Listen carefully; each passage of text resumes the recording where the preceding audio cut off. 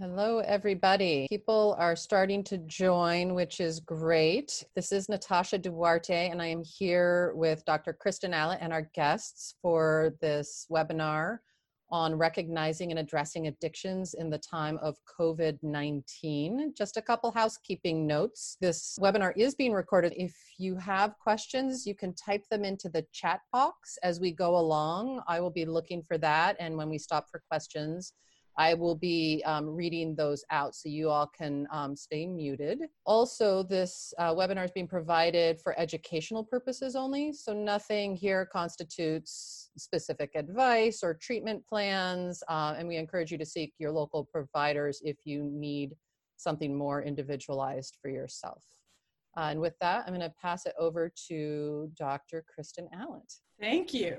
So I'm so excited to have such an amazing group. When Natasha and I decided to start adding guests to the Connectors meeting, I thought of these three lovely women and was unsure if they would join, and they all said yes. And so I'm just so excited. So the purpose for today is to help people recognize it and get some information on if they think that they're starting to develop an addiction, because this time of isolation is a great time for the brain to wire in some addictive patterns. And so I've asked our guests to bring three different perspectives, and so we'll talk about those three different perspectives and tools towards addictions. But I'm going to have them introduce themselves and their title just really briefly, and then give a little information about why I'm excited for them, just so you can hear their voices. And then they're going to do a little longer 5-minute summary for their unique perspective. I want to say this is not their only perspective. They've just offered to hold this perspective for this meeting. Our first guest that I would really like to introduce is Ambrosia Ebhart from Spokane. And so what's your current position that you want people to know? And I am the Spokane Parents for Parents Program Manager and transitioning to a new role as the Family Impact Manager over all Parents for Parents program throughout the state with Children's Home Society. And can you just tell us a little bit about Parents for Parents? So the Parents for Parents program is designed to use parents that have lived child welfare experience to help other parents currently navigating a child welfare case. And we do that through educational classes that we teach and facilitate. We provide resources, connect parents to different needs they might need. We meet them at their first court hearing and at subsequent hearings, and we provide peer support. Great. Like over the phone mentoring. Awesome. Thank you so much. And then I was going to invite Andrea to introduce herself and where she's coming from. Yes, I am Andrea St. Clair, and I am the client care coordinator at A Positive Alternative, which is an outpatient treatment program in Seattle that offers an alternative. It's well-versed in the 12-step model, but I've added something to those who may have that as a foundation that are looking for some evidence-based new skills and tools to learn, or for those where they know the 12-step model is not the right fit for them. And I do help people get placed in inpatient treatment programs, other programs outside of ours, if ours is not the right fit, with finding therapists, psychiatrists, naturopaths, etc. Yeah. And as a full disclosure, I was the wellness director for about 10 years at A Positive Alternative. And so I am a big fan of the program. And then I want to introduce Alida Schuyler.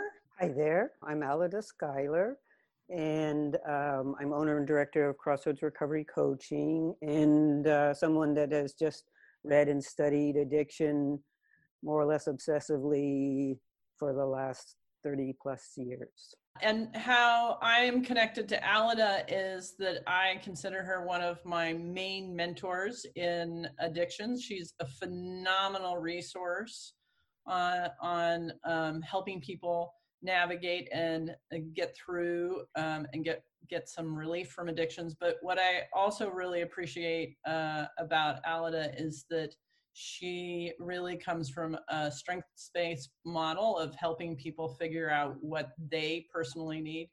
And although I haven't done her recovery coaching, the people who I have met who have gone through her training program are amazing recovery coaches.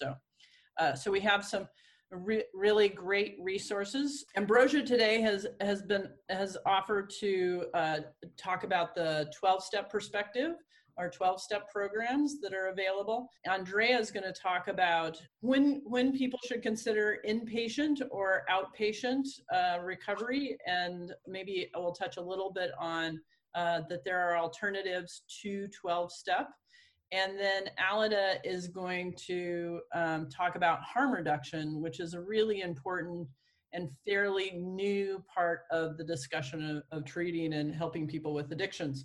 And so they're each going to give about a 5-minute little insert about that. And then we're going to I have some questions for them so you can hear some comparison contrast. And then we're going to hopefully have time for Q&A.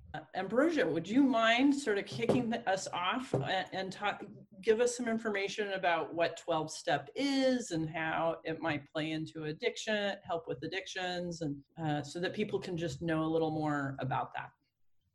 Yeah, so there's lots of different branches of 12-step.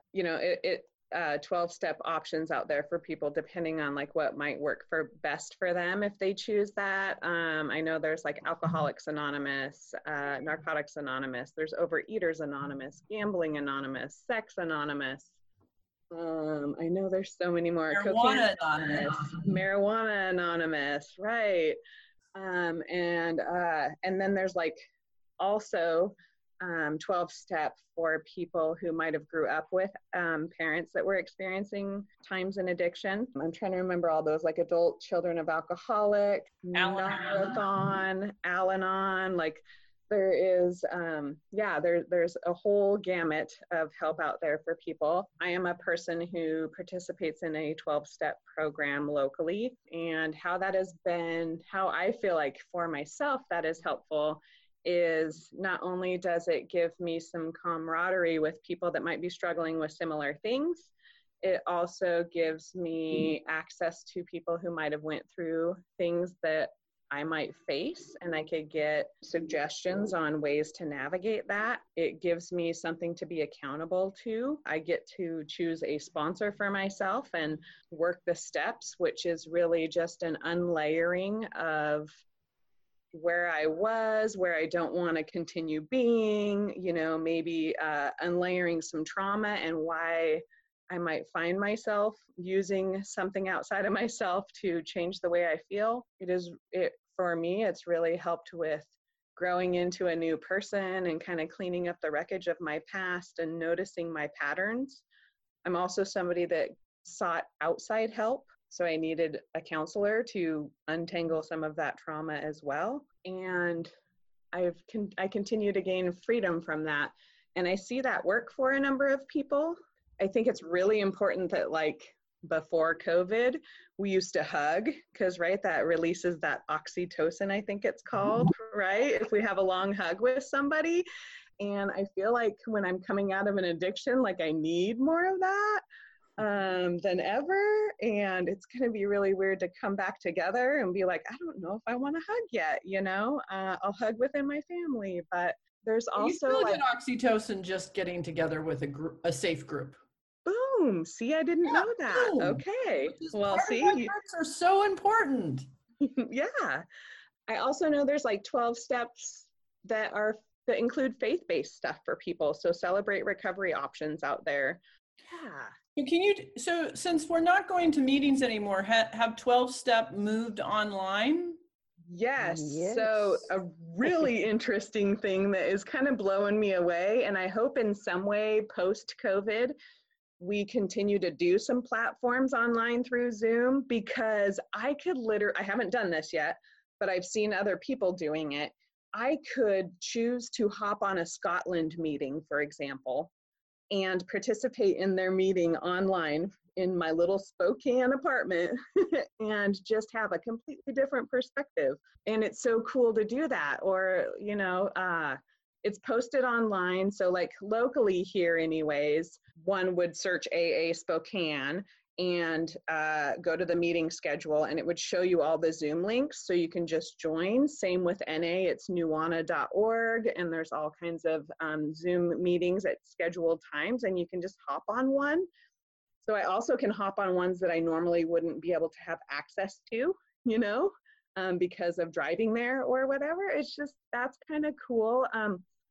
I have seen that be both a good thing and a hard thing. It kind of really, much like Dr. Allett and I had talked about a couple of weeks ago, I have post-traumatic stress disorder. And in this isolation, I am thriving. But that is not the experience I'm seeing like universally across the board with people experiencing some time in addiction. I know like relapse is up, and the hugs and the in-person connection has people struggling, and you know, they're looking forward to meetings in person again. Yeah. And for people who are wondering if alcohol or marijuana or something has gotten into their brain and is in charge of it, like it's a resource that they can reach out to right now. Yes, right? It's a resource you could reach out to right now. And like a person doesn't have to decide before they hop on a Zoom meeting, like, am I an addict? Am I an alcoholic? Is marijuana, you know, am I overusing marijuana? A person could just hop on and be like, I'm exploring if this might be right for me. Yeah. And that's okay. That's okay. I don't get to choose. I don't get to tell anyone label anyone. That's for the individual to explore and decide for themselves. So thanks for that brief summary. We're going to go a little deeper in a few minutes, but I'm going to move on. We're going to move on to Andrea, who's going to tell us a little bit about outpatient and possibly inpatient, and like who would think about doing that and why, and Sure. And what maybe a little bit to what to look for. So I would say the way I usually characterize it, and it's often during that first phone call, I can begin to ascertain the magnitude of the problem. Is this something that can be safely addressed on an outpatient basis? Or does this person need a higher level of care? And of course, there are all kinds of, you know, diagnostic criteria and ways of ascertaining that through ASAM and that kind of thing. But I'm just deeply listening, and I'm bearing those things in mind. And I'll often explain to people, I give a little analogy like, well, going to an inpatient program is kind of like if you wanted to learn a foreign language and you went to an immersion program, so that you're immersed in that 24/7, you're living and breathing recovery work around the clock, and you have support around the clock. So it's a very structured environment. It's cloistered, it's safe. So if someone, for example, you know, is living in a home where they really won't be able to be substance free, or they just can't stop long enough to get into an outpatient program, then an inpatient program would be indicated. And then I also say to people, and this is my philosophy, that where the rubber hits the road is when you come home from that, because when you're spared your daily stressors, when your environment is very contained and controlled, when you have help around the clock, it's quite different. And then you come back home. And so I feel that the aftercare piece is crucial, and it's a piece that doesn't always get addressed well when someone's leaving an inpatient program. And I think it's really critical. So the more solid that is, the better the outcome for that individual. So I encourage people really to step right into a good solid aftercare program that can include, and probably ideally, an intensive outpatient program, sober support meetings that work for them, and just having a great kind of safety net for when they come home.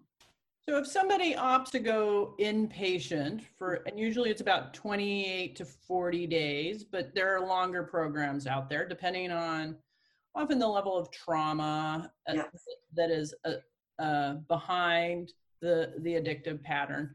So then they could come home to a plan that could include a structured outpatient.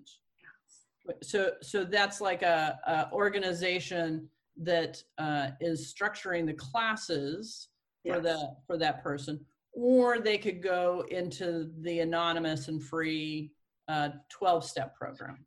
Yeah, I really recommend both. And there are a lot of sober support meetings that are not 12-step oriented for those who are interested. We have, like up here in Washington State, we have Northwest Buddhist Recovery. There's been Refuge Recovery. Those are kind of mindfulness oriented, Buddhist oriented. There's Smart Recovery. That's a kind of a more rational approach for those where the 12-step meetings are not. People also do a combination of all of these. And that's another, I would say, bonus of being in an intensive outpatient program is you can explore a lot of those resources while you're getting adequate help. And I would say ideally, if people can do that, that's the best combination. So we'll put links to all of those alternatives that we can get our hands on in the post notes. Because I think it's important to have lots of different options to explore depending on what your preference is. But I think that I think knowing the spectrum of services out there is really helpful for people taking the step forward to see if they want to address it. Absolutely. And the other thing I would add to that is again, personal bias, think it's crucial to have family involved, if there is family, so that they're getting support and education and information so that they can most effectively support their loved one while taking good care of themselves. So there's Al-Anon when we're talking about the 12-step model, and then CRAFT is really great. And Smart Recovery offers a friends and family free support group, but they're working through a workbook. It's often facilitated by a therapist. And because that's the other thing about leaving inpatient and then you step back into your system. And if not everyone in that system has been getting help, that can be very challenging. Nice. Thank you. Thank you. And now we're going to hear about harm reduction from Alida. Hi there. So before I just say anything, I'll just say I'm one of those people that loves 12-step and loves harm reduction. And so, because a lot of times you get sort of pinned in a box that says, oh, if you're harm reduction, then you don't like 12 steps and vice versa. But that's not true with me. So what I like about harm reduction, one is that it is very honest, it's compassionate, it's kind. There's a nice video on YouTube called Transformations. If you type in harm reduction and transformations, there's a nice hour-long thing, and you'll get a tour of New York harm reduction people doing all sorts of things. But one of the reasons that I think harm reduction is a missing piece is because as it is now, the 12-step programs are all abstinence-based, and abstinence is not really the first. People aren't typically ready for abstinence when they first think they might have a problem. But there's very, very little help for people early along. I wanted to learn how to drink properly starting at age 11 and spent years trying to figure out how to drink properly. If I had had anybody who knew anything about harm reduction, I would have gotten some information that could have been helpful to me. I also think some of the things that I chose to do before I knew that word were actually harm reduction oriented, and in many ways may have saved my life. So harm reduction these days, people associate it with needle exchanges and that kind of thing, but they really aren't necessarily drug oriented. They also do work with sex workers and all kinds of things that can cause harm. So it has both a really huge public health aspect where they're working on policy and drug laws and all of that kind of thing. And in the last 20 years or so, harm reduction psychotherapy has been developed. So one-on-one models of working with somebody. One of the things I like about them is they recognize that addiction occurs in a context, and they think that context is important. And so if you want to come in and talk about your home or your family or your spouse or your mate, or, they're saying you don't even have to talk about drugs. We will help you however you want help. And so, to find a woman who is saying, my man shoots me up every day, but I want to learn how to do it myself because I don't like being dependent on him in that way. Well, there are not very many places that are willing to do that kind of thing, but that's the sort of thing that they would do. They would, because they want people to shoot up safely if they're going to use IV drugs. So there's a great deal of emphasis on all of the things that you can do to be safer. One of the concepts that I think is fairly simple is one of the early things that came out in the 1960s. It's Zinberg's model of setting, and drug. And so this was 60s, Haight-Ashbury, beginning to try to help people not flip out when they took drugs, or recognize that there's a big difference between speed, as it was called then, methamphetamines and marijuana. There's, so, but setting and drugs. So SET stood for mindset. It's about, are you in a good mood? Do you have any pre-existing conditions that might get in the way of your having a successful experience with this drug? So all the things that are unique to that individual would come under SET. It used to stand for mindset. Then there's setting. Where are you using? With whom are you taking drugs? Are you drinking in an alley or shooting up in an alley? If you are, chances are you're not going to use the safety precautions that you might do at home. You might not clean your kit or your injection site if you're trying to get high before the police find you. And then the other is the drug itself. And so I think nicotine's a good example. Nicotine can be taken through cigarettes, vaping, chewing gum, patches, and lozenges. And there's a difference in how safe those are. Mm-hmm. So it's just basically saying to try see if you can make the best choices that you can given the drugs that you're using. So as an example, going back to alcohol, which I think is going to be used in larger quantities in this moment, is drinking 3% cider beer is different than drinking vodka. Absolutely. Different blood alcohol. I mean, you'll have different blood alcohol levels drinking, those two different things. One's going to get you drunk much more quickly than the other. And the vodka will be a lot more dangerous because of that. It depends on what you're thinking about. I mean, I thought wine was dangerous because it had the worst hangover. So I thought vodka was better than wine because I didn't get a hangover. So it just depends on how you look at it. Yeah. Do you have anything else you want to add before we move to? No, I think we can move. Okay. Those are some overviews. And so we're going to do in the same order, but I have 3 questions that I want each of the panelists to have a chance to answer. And I'm happy to read it 3 times just for the panelists, but we'll start with Ambrosia. How do you recognize when the brain is starting to wire in a pattern of addiction? May that be for alcohol, drugs, screens, online shopping, exercise, sugar or overeating, porn, hoarding, etc. The question often gets phrased, well, how do I know if I have an addiction? And I think that the research out there is really clear that addictions are a brain disorder. And so I really want to name that it's not a person disorder, that it's a brain disorder. We say that I broke my femur. We don't say I'm broken when we come back from skiing, right? We're not completely broken as a person. And it's the same with addictions. It's that the brain is using a substance or a behavior in a way to modify emotions. And so, but like how as a person might you recognize that pattern's starting? And that you might want to be curious about it. So Ambrosia. Yeah, so I can tell you I have this thing where I feel like when I've relapsed before, I relapsed in behaviors way before I ever picked the drug or alcohol back up. And so cues for me to know that I'm kind of heading that way is I'm not taking care of myself in the same way that I have been. I might cuss more. That's kind of a cue to maybe reach out and get some support. My daughter's like, you're a little off the hook, Mom. I might be experiencing sleep issues. I'm not eating right. I'm really going to that sugar, like I'm obsessing over it. When my thoughts are consumed by something outside of myself a huge percentage of the time, and I'm seeking ways to numb myself, that's like a danger cue for me.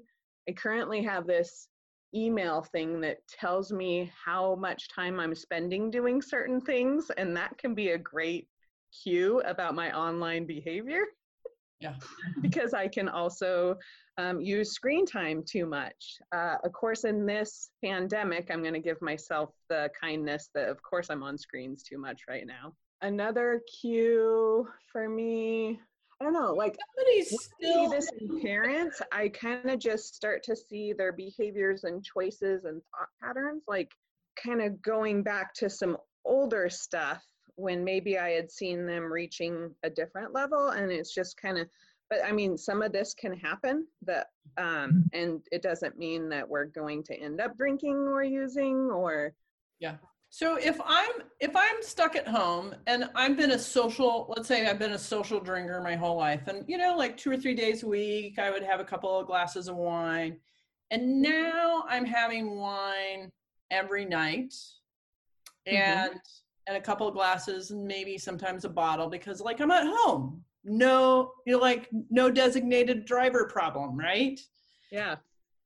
And I was seeing those behaviors that you were talking about when you were sober, but you were starting to lean back towards using again. Do you think that applies to the person? Because sometimes people don't think that substance is causing the lack of sleep and the yelling at their kids and their, because that was last night. Yeah. I'm not like the substance use disorder professional. No. I know there's some kind of a scoring that happens. I might be saying this incorrectly, that kind of indicates like, is our home life being negatively affected by our increase in drinking? Is there legal stuff going on now? Is there, work issues happening? Like I'm not showing up to work on time. I just got rode up. Like, yeah, I feel like those could be indicators that I might want to explore. Like, could this be I'm over drinking or could have? Yeah. And I appreciate that you give both perspectives, and I kind of pulled you into that second perspective, but that like watching the texture of your life is a really good indicator if you're doing okay. Yeah. And if I haven't smoked in a year and I'm all of a sudden smoking, I at least would want to know, like, did something recently happen that triggered me? Why am I reaching for this nicotine? Or during this thing, like I hadn't had sugar for 2 years, right? That was a path I was on. I have had donuts a few times. And what was the other thing? I don't remember. There was something else with sugar in it. So like I'm even experiencing a backwards into some old behaviors during this lockdown and COVID and access to this not as healthy of foods. Even though I'm home and theoretically could be making the healthiest of foods, I'm not making those choices all the time. So I'm relapsing on sugar currently, intermittently. And I appreciate that you're like, look at that. That's happening. And, like there's curiosity about it and not a lot of judgment, right? Yeah. Right. That's the other thing that I think shows up is the judgment really starts going when there's something we're unconscious about. Yeah. Okay. I'm going to ask Andrea the same question. When somebody calls into you, how do you recognize if their brain's starting to get into the pattern of addiction versus like, is this a problem? Or, like how do you suss that out? Like what are you curious about? Yeah, well, it's interesting because when you asked the question, I was just reflecting a little and thinking, well, not every person who's exposed to a substance or tries a substance develops a problem with it. Right. But I know, and from interviewing, countless people, that it's often described like, wow, my brain just lit up when I tried that, or that's the first time in my life I felt normal, or like I remember it with myself. I was 15. I was having eye surgery and they gave me a shot of Demerol and I went, oh my gosh, this is the best I have ever felt. Now, not everybody would feel that way. And some people feel horrible from that, but I think that tells us, and they've done all those studies, like with Vietnam vets who were using opiates in Vietnam, but they came home and they were fine, most of them, so there is something unique, I think, about particular brains. And we also at A Positive Alternative call it a form of dangerously misguided self-care, which to me implies we have these very legitimate needs. Most of us haven't had an opportunity. I call the program going to grad school for your inner life, because most of us didn't get to learn, well, how do I take care of myself on the inside? How do I face, we know stress is the number one trigger, but painful emotions, trauma history, anxiety, depression, all these things, so that people are doing the best they can to feel better and to manage.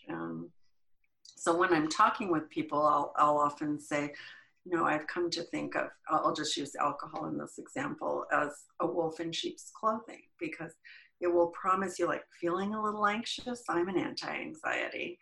Feeling down, I'm an antidepressant. Can't sleep, I'm a sleep aid.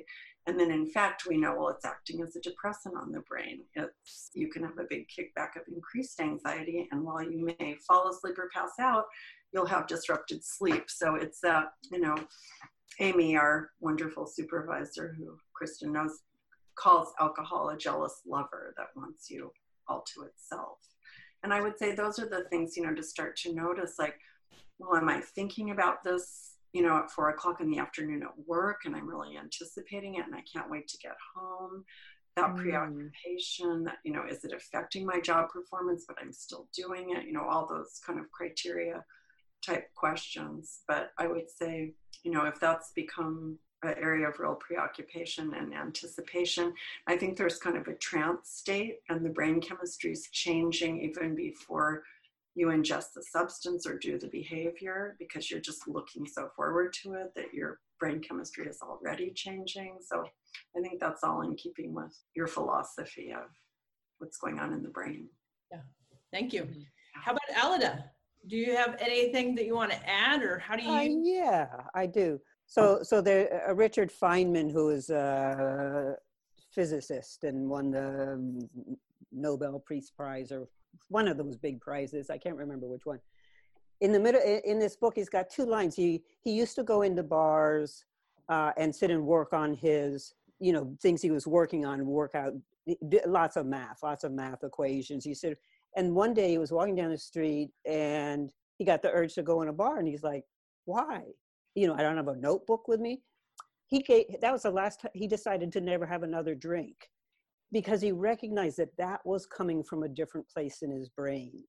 So it was some years before I heard about corticotrypsin factor. We've got a brain that probably starts at a deficit. If you've had trauma, you probably have a deficit of neurotransmitters to begin with. You take a drug, it's like, oh my God, this is the best thing. I mean, my body thinks speed is the best thing. It thinks opioids are the best thing, alcohol is the best thing, and marijuana is the best thing. It really does.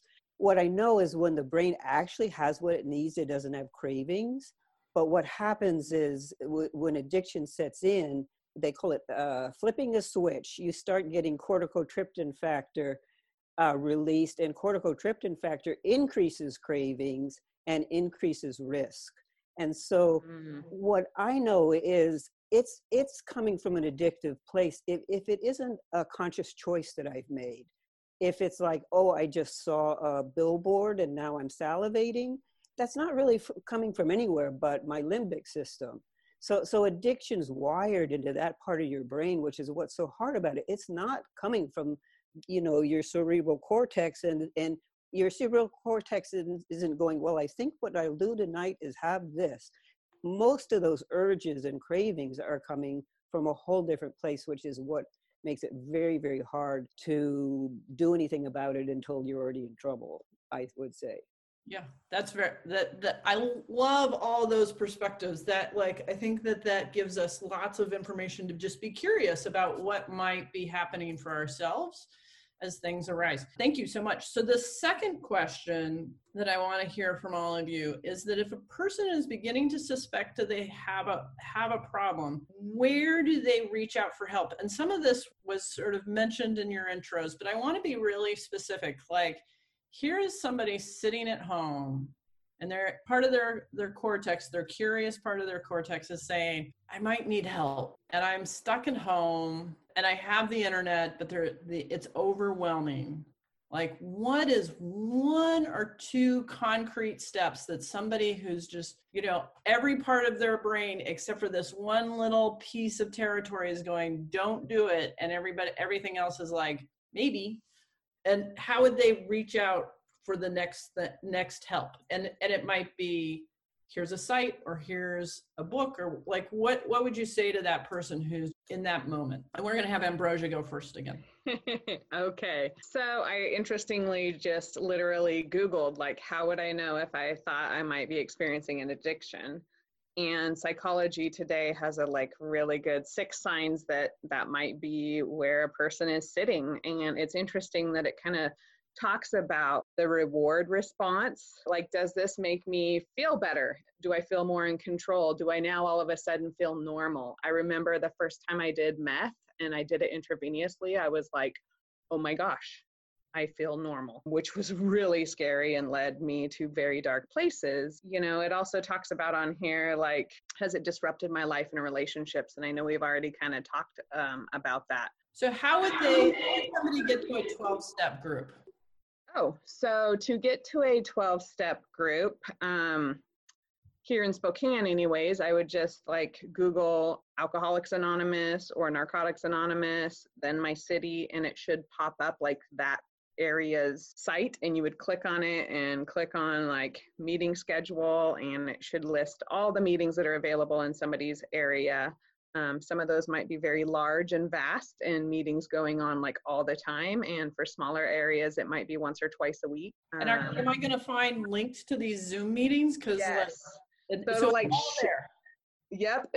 The ones that are doing Zoom now, not every single meeting that exists is on the online platform right now, but a lot are. And literally you open up that meeting schedule that usually would just give you the details to go in person, where the address is, some of an hour and a half meeting, whether or not you can bring kids or whatever. Now it's just literally the Zoom link, and you click on it, and if it's at that time, so a 7 p.m. women's meeting, I would click on it. It's 7 p.m. and it would take me right into the meeting. Now, am I going to have to put my real name? No, you could sign that up and put, Dynamic Brains if you wanted to. And am I going to have to turn on my video? No, actually, you can call in and not do a video and do it completely anonymous. So I don't have to say anything? No. I could just listen. Mm-hmm. Now, I will caution that sometimes there are meeting formats where they do something called a tag, where they will then, tag people to talk. Thankfully, I have not seen that platform used a lot anymore, because I feel like— But I could just say, I pass. Thank you. Yep, I'm new and I don't really want to talk to anybody. Just here exploring. That would be respected. Absolutely. Yep. Thank you, but no thank you. Okay. Awesome. Andrea, sorry. If I wanted to go to an inpatient or outpatient program, should I just get online and find something online? I think that's a little risky, as I pointed out earlier, because most websites look good. So I think it's helpful if you can find kind of a point person, somebody like me, or an interventionist, or even a person's own physician or therapist. I would say, the referrals we get come from people finding us online. So that certainly can be a good way to make an initial contact, and from therapists and physicians. So, if your doctor knows and recommends a program to you, you can probably rely on that it's probably reputable and clinically sound. So they'll have your contact information. We can post that. Absolutely, because I'm always happy to help anybody find a good direction to go in. And then we can also post, is there credentialing around interventionists? Or is there an organization? There's an organization, I believe. There's some different resources of consultants who will help with that, who are knowledgeable, case manager organizations who will help you find viable treatment, solid treatment. I have, a couple of colleagues who I turn to on a regular basis, run it by them, and we'll put together some contacts that will post notes. So if somebody's sitting there and being like, I think I really want to do inpatient right now because this is getting, and I like the idea of just doing it 24 hours 7 for and getting really educated on it, they can contact it, or in finding local outpatient programs. Right. And there are treatment placement specialists. So, someone could contact me and I could direct them to those people who can help them and explore and look at all the elements, like, is the program, like I said, number one, clinically sound? Is it financially feasible? Does it resonate with that person's own philosophy? Help them ascertain all those points. Do an insurance benefit estimate for them, all those kinds of things. And I'm going to have to agree, because what I have had some programs that I've really liked referring to for a while, and then I refer and then people come back and I'm like, what is, and so programs change. So I think I really agree with you in that, like, somebody who's knowledgeable about what the status of the programs are currently is really the best place to get into an outpatient or inpatient program. Yeah. And if you have an advocate like that, someone who's helping you locate and get admitted to this program, or a treatment placement specialist, then they can follow through that whole treatment episode and make sure that the quality of care is on board and the person's getting the services that they were promised. And I think that's very helpful. I think in our whole medical world in general, it's very good to have an advocate. Yeah. And then Alida, is anything else? Oh, I was just going to say a couple of books came to mind. One is, it's an older book, but Charlotte Castle, Many Roads, One Journey, because that gives quite a wide range. And then Sober for Good. So Charlotte Castle is Many Roads, One Journey, and then Anne Fletcher, I believe, is Sober for Good. And that actually does kind of encompass harm reduction. It gives a broad range of how someone might define their own recovery and sobriety. Thank you. And Alida, how about you? Like, here I am clear, I do not want to do abstinence, but I am also clear that what I am currently doing is not safe or is just too much for me. Where would I start for harm reduction? I don't know that people are going to start with harm reduction unless they've already been educated in some way. So, well, they found this podcast. Oh, I see. Okay. Well, I all I know is I wasn't willing to go anywhere until I had done a lot of reading, because that's sort of my default. I read Addictive Drinking, which it described what an AA meeting was like. If I hadn't read that book a year or two before I went to an AA meeting, I wouldn't have walked in there. Well, I might have on that particular occasion. I think a good resource that people at home during this period of time, Reddit has an amazing number of what they call subreddits, and they have one called Stop Drinking. It's probably got over 200,000 members in it, and a wide variety of people describing where they are, what they're trying to do. It is obviously a Stop Drinking. It's an abstinence one, but there are people who will write in and say, I've been hanging out here for 4 years, and I finally had my first days without alcohol. So you can read about a lot of other people's experience. They also have subreddits. They have one called Leaves for abstinence from marijuana. They have one called Petioles, which is kind of a cannabis management, sort of more medical management approach. I would just suggest that you really look at the lay of the land, because most people who have gotten far enough into addiction to need help don't have much of a resource network. Mm-hmm. And so that, that's the kind of thing I would say, just start somewhere and educate yourself about what your choices are. And do you have some favorite books on harm reduction? Well, for drinking, I love William R. Miller's Controlling Your Drinking. I wish I'd gotten it for my 12th birthday, because I would have had a completely different experience. Instead of trying to figure out if I should stop drinking between the 5th and the 6th drink, or between the 8th and the, I would have understood that as a female, I don't process the same way men do. I shouldn't be trying to keep up with them. So that's a very good book. I like Changing for Good, which was Prochaska's first description of the stages of change. That was helpful to me even later to realize that, because in some ways, like, the push is that you have to leap into action. All of a sudden, I go straight from addiction into turning my will and my life over to a 12-step program for the rest of my life and quitting. No, there's really a lot of phases that you're going to go through chances are before that either works or you get to that place. So understanding a change process. I think anybody who wants to work with other people in that realm could read Motivational Interviewing. It's based on the stages of change model.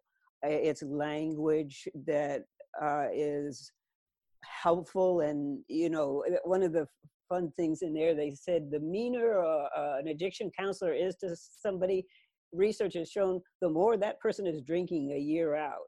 So the hard edge of, you know, you got to do this. Oh, that just backs people into corners, and they some of them never will come back. Yeah. So I think it's hard to find harm reduction resources unless you live in an urban area. Yeah. Every one of the students I have trained got some introduction to harm reduction. Some of them take to it and begin to see how it shows up in so many ways. Yeah. Other people, I've had people just drop out of the entire program right then and there because they think I'm anti-12-step or something because I taught them that.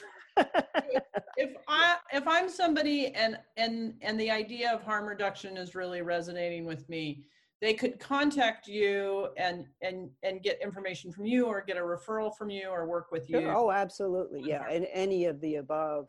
Yeah. And the students that I've trained, some of them have interest in sex addiction. Some of them are interested in disordered eating and eating disorders. And I mean, so they have a lot of different areas in which, and so if you want somebody who works only with women, or, you know, or a man who works with men with sex addiction. But they could contact you and you could help them find. That's what I'm saying. I would help them find someone who does that. Awesome. Yeah. So we have had such good information, but I want to make sure that we leave time for Q&A. And so I had one more question, which was just sort of tipping the scale on, does self-care count? And in terms around a protein, sleep, and exercise, and that's really a very biased question. So I'm gonna let the people who have come to participate to see if they have any questions, because I want to get their questions in, and we'll go from there. So Natasha, has anybody put any questions in the chat box? No, not yet, but feel free to go ahead and type it in. I think in part we've had such great conversation that's getting into a lot of, you know, I think really good initial questions that might be part of it. But if anyone has something that they'd like to ask, or questions about a specific approach or program, or for one of our panelists, feel free to go ahead. In the meantime, whilst people are typing that in, Kristen, I'd like to speak to the eating, sleeping, and exercising. Okay. I think those are absolutely essential, important things for people to do if they want to experience good health and to feel good. I also think they're insufficient for many people who have used drugs, because often when you use drugs, you have damaged part of your body. People who use opioids have damaged their endocrine system. They no longer make natural endorphins anymore. They don't have much in the way of sex hormones. Some of them are going to need external sources, whether they're pharmaceutical or whatever, in order to feel anything resembling an acceptable sense of normality. People who have used amphetamines for too long. I mean, I think it was the Japanese found that 5 years later, they could still find an excess of hypervigilant cells which are overmade. So, you know, I think that sometimes, and maybe alcohol is one of the easier drugs in that way. If you quit drinking genuinely, you tend to feel better, but that's not always true with other drugs. And so I just don't want people to think that they are a failure if they can't stay sober just because they're eating and exercising and sleeping now. They may need some other form of help. Right. That's my 2 cents worth. Right. And what I have seen is sometimes addiction programs don't adequately address eating frequently and sleeping, getting adequate sleep, and getting exercise. It's just sort of do the program, and you spend way too much time in your limbic system. Yeah. We did I have think the whole post-acute withdrawal thing is something that's not dealt with very well. I mean, the residual effects of taking drugs aren't dealt with very well. I'll be quiet now. Yeah. We do actually have a couple questions. Good. One participant said that she wanted to share a quote, "Chance favors the prepared mind," by Louis Pasteur, and was curious what the panelists think of that. And then I'll just read the second question, and then maybe we can just, I know have about 5 minutes left. So the second question is whether there are any recommendations on, I guess, on how a partner of someone who has a functional alcohol addiction can address that or deal with that. I can answer that.